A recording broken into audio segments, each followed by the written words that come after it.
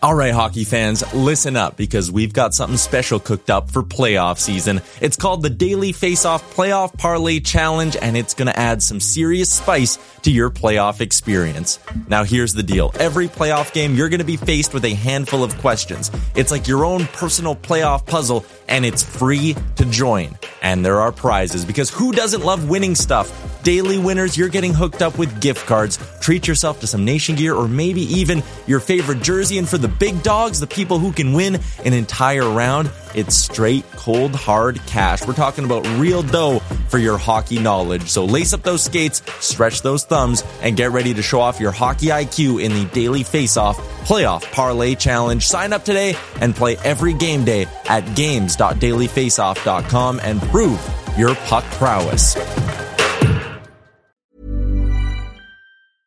I'm Sandra, and I'm just the professional your small business was looking for. But you didn't hire me because you didn't use LinkedIn Jobs. LinkedIn has professionals you can't find anywhere else, including those who aren't actively looking for a new job, but might be open to the perfect role, like me. In a given month, over 70% of LinkedIn users don't visit other leading job sites. So if you're not looking on LinkedIn, you'll miss out on great candidates like Sandra. Start hiring professionals like a professional. Post your free job on linkedin.com/people today.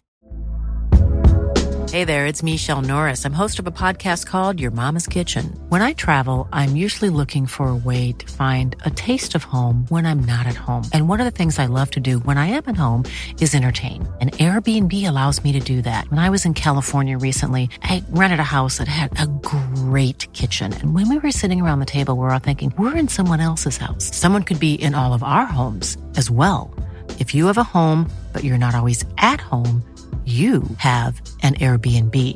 Your home might be worth more than you think. Find out how much at airbnb.com/host. Can you see it? Did you notice? Check, but the puck comes right to Pettersson, who tries a bank pass for Besser. In with a shot, he scores! A moment's notice. At arm's length. To the line, Hughes, scores! In this existence, take you to the sun. First career NHL goal. Quinn Hughes makes it 1-0.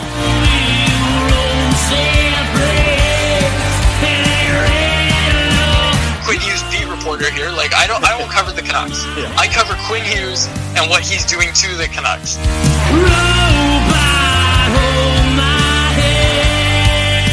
Just wave the guy and get Demko involved. I wanted them in Valentine's Day. Wow. We should do a radio show together. Right on. I want to fist bump you right now. Pearl steals, cutting in, shoots, scores! Public display. Is that what you need? They slayed the dragon! Existence. Don't waste all the good stuff on the off air. Let's go.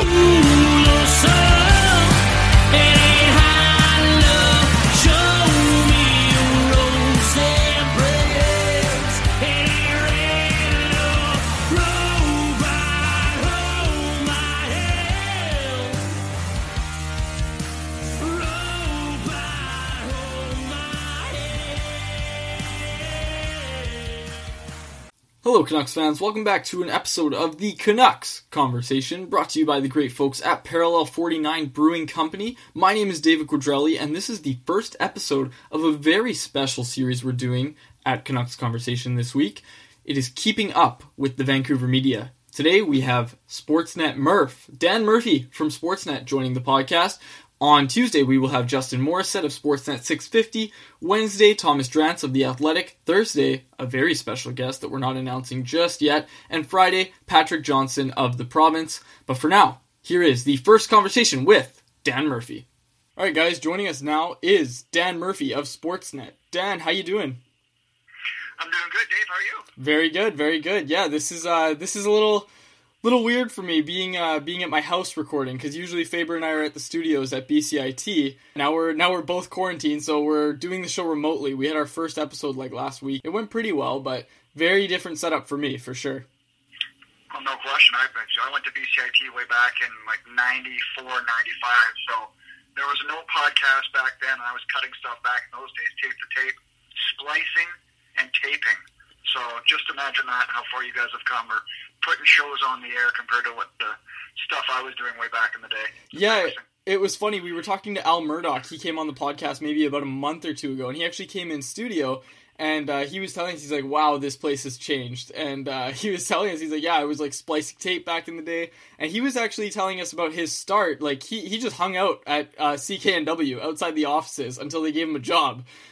So I guess we could open with that. Like, how did you get your like first job, and what was it? So I finished like at BCIT, as you know, at the end there's a practicum, and you're supposed to sign your name. Well, back in these days, you're supposed to sign your name on a sheet of where you would like to try, and then they try to set up practicums. And of course, for some reason, I had totally forgotten to do it, or I don't know why I missed out on it. And then I went to see the list. You know, the last day it was there, and people had written by my name like 7-Eleven and Red Robin, and so like, because I forgot to sign my name on. Anyway, luckily enough, I got a practicum at that time. It was UTV Sports Page, and it was Shorthouse and Taylor and Paul Carson, and Dave Randolph was there, but only about 6 months before I left, and then Barry McDonald came in. So that was kind of my first job, working there like 8 hours a week, 4 hours Saturday, 4 hours Sunday. Funny enough, is with John Shorthouse. I was a production assistant. He was the host, and that's how I started. So out of BCIT to a very, very part-time job, Sports Page, and kind of grew from there. What a lineup that Sports Page had, hey? Holy cow. It was unbelievable, and at that time, too, then, like, Sean McCormick came through, and Blake Price, and Jay Durant when it morphed it with Global, and, you know, one of our main producers was a guy by the name of Randy Stevens, who's now a executive with Fox Sports South, because he went with the Grizzlies when they went down there. Chris Hebb, who was a VP with Maple Leaf Sports and Entertainment, he was a host, so there was just a ton of people around there that went on to pretty interesting stuff.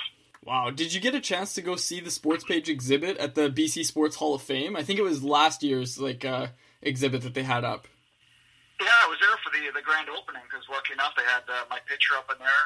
I never hosted the show. I did some reporting, like 2 or 3 reports, but mainly I was behind the scenes, and at the end I was producing the show, mainly writing and producing. So I did go get to see it. It was great to see a lot of the old people that were incorporated the show that made it back to see that. And it was really a fun exhibit for us, because for 5 years it was a huge part of my life. And to this day, I'll say it was the most fun I'd ever had going into work. And that's saying a lot, because On the Road with Shorthouse and Garrett is about as fun as you can get.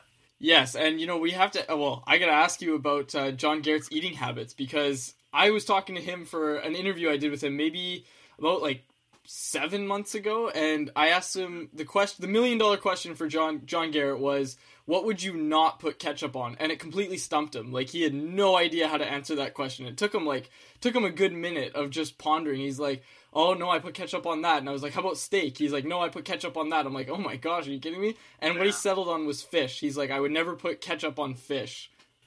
Well, let me tell you why. Because he would never eat fish. Any of this stuff that you wouldn't put ketchup on, he's not eating. You know, vegetables and the like. I think he eats a little bit better at home because he's under the watchful eye of his wife. But on the road, I'm on the record of saying this many, many times. It's like traveling with my 7-year-old kid in terms of what he eats. And then he drags Shorthouse down to his level. John will eat better stuff, but we tend to just go to the lowest common denominator and go where Cheech wants to go. And then we just have to make do with what's on the menu. Well, I love the videos you put on Twitter of him, like, eating at In-N-Out or whatever the case may be. Those are just awesome, seeing that side of the broadcast team, for sure. It's pretty fun. Yeah, and to be honest, that's never me. It's those two. And since Shorthouse doesn't have a Twitter account or one that's public, he always sends me the pictures, so I post, because rarely, maybe 1 out of 10 times, I'm out with those guys when they go on those excursions, because I'm usually still at the rink for morning skate. Oh man, I love it. I love it. That's just awesome to see. Like, you know, it's cool for fans to see, for sure, just the other side of the broadcast team, and like, it's not all like suit and ties. It's like what happens behind the scenes. And I don't know if you saw this. The Athletic put out rankings of the broadcast teams of all the NHL markets, and in my opinion, ours was way too low for what we have, and the way they ranked it was actually like from voting, and a lot of people voted down the Sportsnet broadcast because there's too much Toronto coverage, and I was like, well, we should have just done it based on like the play-by-play and the in-game host, like that's what it should be, and that was like first, like you guys got first in that category, but then having the Toronto stuff brought everything down, it said, on the ranking. So I think Carolina was the one that ranked first, and I think the Sportsnet, the Canucks broadcast came in at 11th, which in my opinion is just way too low. Yeah, I mean, those things are so subjective too, and of course the Toronto stuff is because we send it back to studio at times in the intermission. We'll have our, when we're home games, we have those panels with whoever sat and Ian, whoever, but there's always a segment from Toronto as well. And usually with Carolyn and Cody, and I think Carolyn does a fantastic job, but yeah, that's where they hit on the other stuff around the week. And I will say this, I don't know if you saw that when the rankings came in, Kyle Dubas is Cody's biggest fan, and even Dubas was saying the Shorthouse was ranked 11 spots too low. So, I think we try, well, I'll see it this way. Shorthouse, I think, is a very down the middle call. I mean, he knows what the audience is, but I don't think there's any bias in his call. We know John, he's a homer. That's the way it is, and I think with your analysts, it's always a little bit more like that, especially if you're an entertainer and not someone that's going to analyze the game as much. And for me, I just try to entertain and have fun with whoever's watching, because I always think, like, if there's a kid on the other team that scores a goal and his parents are watching and I'm interviewing him, why wouldn't I be happy for him as well and have a good time? So we try to at least entertain. I think that's what we try to do for the most part, and we're glad that most people, at least especially in our market, like it. Yeah, for sure. And I wanted to talk to you about those intermission interviews that you do with the players. So I got to ask you, first of all, who is the best interview and who is the worst interview on the current team? Like, who's the last person you're calling down for an interview? Well, I'd say the best is Stetcher. If you really, like, if there's something that needs to be addressed and you need a good answer that's well thought out, I would say Stetcher is number one. I would also put, I think Brandon Sutter and Jay Beagle are fairly good in those situations. As for the worst, I'm going to go with Edler, and that's no fault of his own. He just doesn't like to do them, so he doesn't offer up much. So we kind of have a deal in place that I'll say, Alex, I'm not going to come to you much, maybe once or twice a month, but when I come to you, you better give me something decent and not just shut up. So Alex is pretty good that way, but those things are pretty tough. You've got 90 seconds. You're rarely going to extract anything great. I will say another thing, though. If you want something that you might get off the cuff, Antoine Roussel is only a good pick as well. Yeah, that I remember that Roussel interview you did when I think Florida was in town, and Roussel was, I think you asked him about Mike Matheson, and he replies, and he was like, oh, it's super frustrating, and then he just kind of went off about Matheson, which was just like, every Canucks fan wanted to see that, for sure. Yeah, he's good. So sometimes, too, if something goes on in the intermission, in the period, and at the end of the period, I'll ask PR, okay, I'd like Roussel, and you can see their eyebrows raise a little bit, like, okay, where is this going to go? But they're always good. They get you who you want, as long as you're not looking to embarrass someone. Awesome, I love it. So I also wanted to ask you about your relationship with Kevin Bieksa, because I was listening to the Spit and Chicklets podcast. He was on it recently, and he called you his boy, and I was just wondering how that relationship started. Well, I mean, it's kind of not quite the same time. He came a little after I started, but at that time, when he came in, I was single living downtown, and he was living downtown, and so we became I'm going to say colleagues. I mean, there was we worked. He was a player. I was a broadcaster, but we became friends a little bit more off the ice and went to dinner and had beers, and just kind of enjoyed Vancouver when he was just starting out in the city. So, and Kevin was always a guy that. He just enjoyed hanging out with who he thought was interesting. Like he every once in a while on the road, he'd come out with Shorthouse and Cheech and I and have beers with us. And even to this day, he'll meet us in Anaheim when we're down there. So we just, it's kind of we both starting our careers around that time, and we're together for 10, 11 years, and just a friendship grew out of it. the first night you and I met was at my Botchford project night. I wanted to ask you, did you have any sort of relationship with Jason Botchford? Jason and I had I'd say a good relationship. I think like most people, I wasn't super close personally with Jason. I mean, we had a really solid working relationship on the road.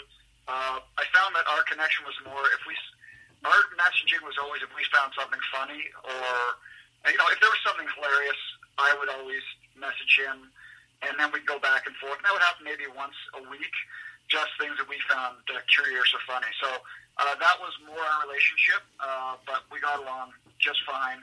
And yeah, I mean, like a lot of people, I never really got close to him personally, but we had a really good working relationship, and I'd say we were very friendly aside from that.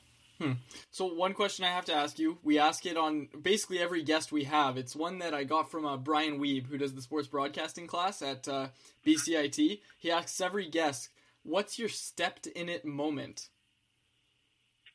Stepped in it? Yeah. Al Murdoch was pushing the goal horn before a goal actually went in. Oh, boy. Here's one, and this wasn't exactly my fault. We did, early on in my career, we did the AAA boys high school basketball final. I was doing play-by-play. Trevor Thompson, who now is a reporter in Fox Sports Detroit, he was doing the color analyst. He was working at VTV at the time. And right when we were going on the air, literally not a rehearsal, the cable fell out of my microphone.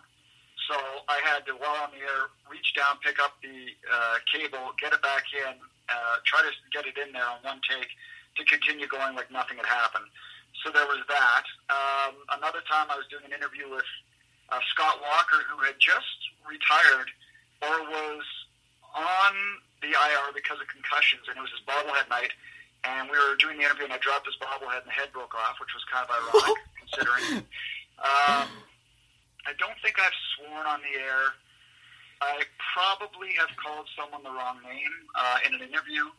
But, I've been doing it for 20 years now. I've had a lot of step-in-it moments. One thing I've always been happy to do is make fun of myself because you're always going to make mistakes.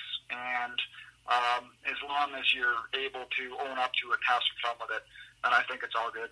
Yeah, that's the thing Faber and I are most worried about is swearing on air. Like, we've both been on 1040 like 4 times now. So we're getting a little better at it, but like on this podcast, the E for the explicit part of the podcast got put on as soon as Jason Botchford came on the show. He that was like episode 6, and he kept swearing, and Chris was like, okay, this is the day that the podcast gets the E, and now everybody can swear on the podcast. So now we're trying not to do that, and I'm having a very tough time, especially on this podcast, because it's such a relaxed platform, having a very tough time not swearing. So Chris and I have been doing a lot more editing lately, of editing out swear words, which is very tedious and very annoying. So we've been practicing. But yeah, that's definitely what I'm most worried about. I haven't really had a stepped in it moment yet. Other than blocking the door when Elias Pettersson was trying to walk in on intro media day. I was like scared of everybody. So I was just kind of standing by the doorway, and he was like trying to get in, and I was totally blocking it. And I was just like, oh my gosh. Man. That was my moment for sure. I did drop an F-bomb on a radio hit with BMAC and Rintoul way back in the day when I was at the Memorial Cup in Moncton. That was one, and they still play it to this day. Trevor Martin sent it to me the other day. He's the program director at TSN. That's awesome. He sent it to me just for a good memory, so we always get a good chuckle out of that one. What was the context of that one? It was an interview with Patrick Roy, who was coaching the Quebec Ramparts, I believe, and I don't remember what it was, but it was a line of questioning, and he snapped at someone, not me. So I said I effing meekly backed away from the table, and then they went silent and giggled, and I said something like, "Did I just drop an F-bomb? I guess I'll talk to you guys in about 6 weeks." Oh my gosh. Wow, love it. Okay, so I don't know if you watched it last night, but there was the replay of the Sedin's final home game, and I know that was like probably a highlight of your broadcasting career was being on the ice, talking to them in their final home game. What was that like? Like the whole mood in the arena, what was that like for you? It was great. I mean, I didn't watch it again last night. I've got a 7-year-old, so we kind of find ourselves doing stuff at that time, whether it's puzzles or Lego or whatever, so I didn't watch it again, but that was definitely one of the more fun and brighter moments of my career, especially considering it came on the heels of 3-4 years of pretty much darkness for the franchise in terms of on-ice success or a lot of entertainment. So, I really enjoyed it. I started right when those guys did. They were there a year before me. And just joys to be around and work with. And being on the ice there for the ovation and just waiting for the interview to start and the teammates just all being there excited was certainly something I won't forget. What's the Murphy household watching while in quarantine on Disney+? Well, so not Disney, but we've been trying to watch some movies, kid movies. And so we've watched a ton, and I've got a mailbag coming out. I don't know why it hasn't dropped yet, but I kind of ranked the ones that I've enjoyed the most so far. And I'll say I like Despicable Me, and these are not my rankings all time. It's just the ones we've watched. Greatest Showman. We watched Goonies, which I totally forgot about as a kid, like Josh Brolin being in it. That blew me away. So we've been doing that, and then when the child goes to bed, my wife's been pushing for Ozark Season 3. I've kind of wanted to watch Jack Ryan on Amazon. But the problem is it's 9 o'clock at that point, so we've got an hour to watch. So that's kind of where we're at in terms of our TV viewing. How about Tiger King? Everybody's watching that one. Faber keeps telling me to watch it. I haven't watched it. Yeah, we did watch it.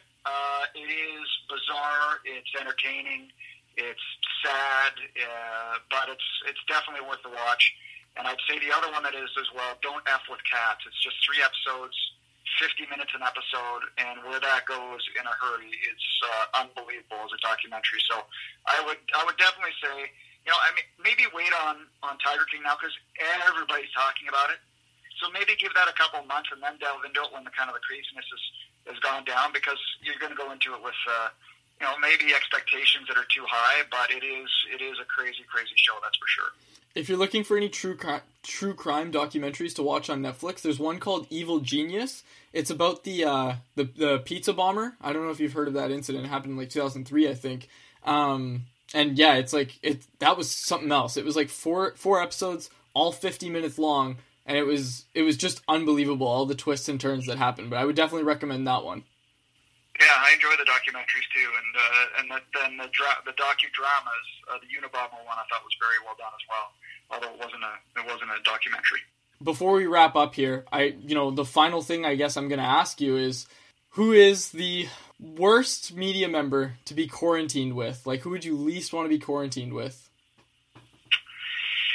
Oh man, I mean, I'm kind of basically quarantined all the time with Shorthouse and Garrett on the road, so I'm going to leave them out of it. Let me see. In terms of the media, like Rintoul, I like to stay fit, but Rintoul's way too fit, so he might be too healthy. I'm trying to think. Who would be messy? Who would be the messiest person in the media? Would it be Wyatt? But he's got a dog, so I can't put him in there, because I like dogs. His dog's awesome too. Yeah. I'm gonna have to think about that one. But you know what? Maybe just McIntyre, because his humor, he tries to be funny and he's not, and that would get on my nerves. So you can tell him that.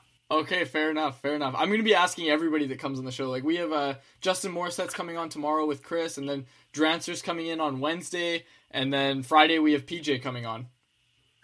Okay. Well, I know McIntyre will be upset with me. I really like Ian as a guy too, so I hope, and he would drink Jamesons and have whiskey and stuff. But yeah, maybe just his talking would grate on me. Yeah, he was a really nice guy. Definitely a talker though. Because he sat next to me on my Botchford Project night because Daniel Wagner didn't show up that night because he was sick or something, and then IMAC just sat next to me, and then he kind of put 2 and 2 together that I'm not a regular face in there, so he introduced himself, asked me about what I'm doing and all that sort of stuff, and yeah, he gave me some good advice. Like, super nice guy for sure. Yeah, really nice man. There's no question about that. He's been around a long time. Yeah, he was telling me, he graduated Langara, I think it was in 1990, the Langara journalism program, and yeah, he was kind of telling me his story, which, hadn't heard much about, but yeah, anyways, thanks for doing this, Dan. Really appreciate it. Where can people find you on Twitter? At SportsNetMurph on Twitter. I'm trying to post as many dog pics and dog videos as possible. Try to keep it light and refreshing, and just hopefully everybody out there Keep as good attitude as possible. It's weird times. It's tough times. Be nice to your neighbors. Be nice to your family. Call them and contact them. And hopefully, sooner rather than later, things will get back to semi-normalness. All right, Murph, thanks for doing this. Okay, Dave, thanks for having me on. And a huge thank you to Dan Murphy from Sportsnet for joining us for this week's episode of Canucks Conversation. As you guys may have heard there, we do have Thomas Drance coming in on Wednesday. I'll be chatting with him. Justin Morissette's coming on tomorrow, chatting with Chris. And then on Friday, I'll be talking to Patrick Johnson of The Province. And on Thursday, we're looking for a special guest, and that'll be an interview Chris conducts. We just figure it's easier if we alternate doing them. We can get more media members in, and just a quick little conversation about what they're doing. Try and keep it away from hockey, because nobody really cares about hockey right now. We're all in the same boat. We're all quarantined at home. So just seeing what everyone's up to, and hopefully you guys enjoyed this. Remember to rate and review the show on Apple Podcasts. Subscribe to the Patreon, patreon.com/CanucksConvo for the new written content. Again, a huge thank you to Parallel 49 Brewing for being the presenting sponsor of the podcast, and Zephyr Epic, our other sponsor. I'm David Quadrelli. Thank you for listening to The Canucks Conversation.